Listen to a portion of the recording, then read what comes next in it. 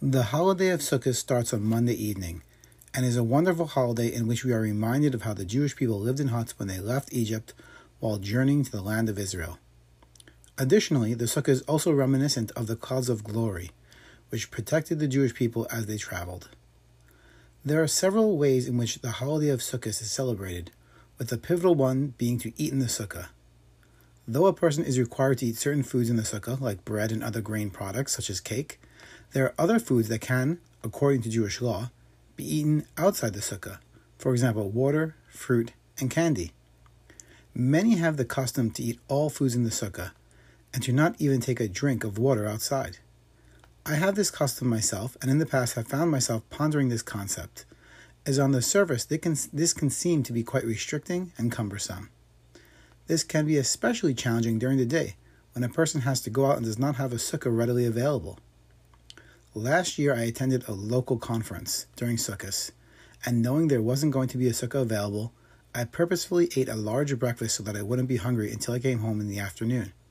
However, midday I felt myself slowly being overcome by hunger pains, which my growling stomach graciously informed me of.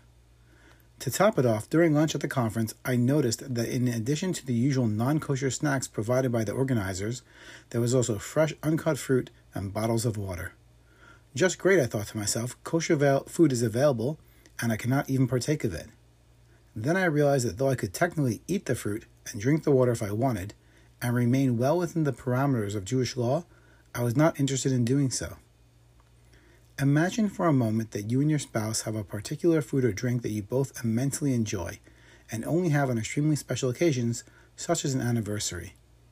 You have gone out and purchased this delectable treat as a surprise. You wait in great anticipation, and can picture in your mind the look on your partner's face when they see the scrumptious meal you have prepared. Now you could eat some of the food before your spouse comes home, maybe eat half now and save the rest for later.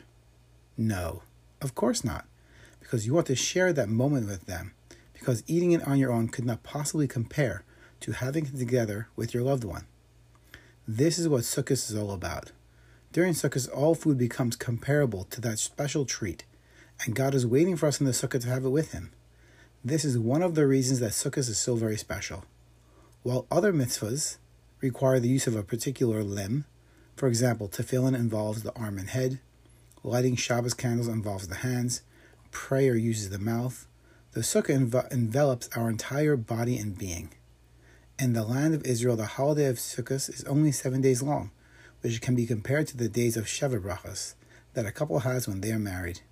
Just as one could not possibly imagine eating at a Sheva Bracha without their spouse, on Sukkot we cannot imagine eating without God. So go on, have a bite to eat in the Sukkah. After all, God is waiting for you. Have a wonderful Shabbos and a joyous Sukkot.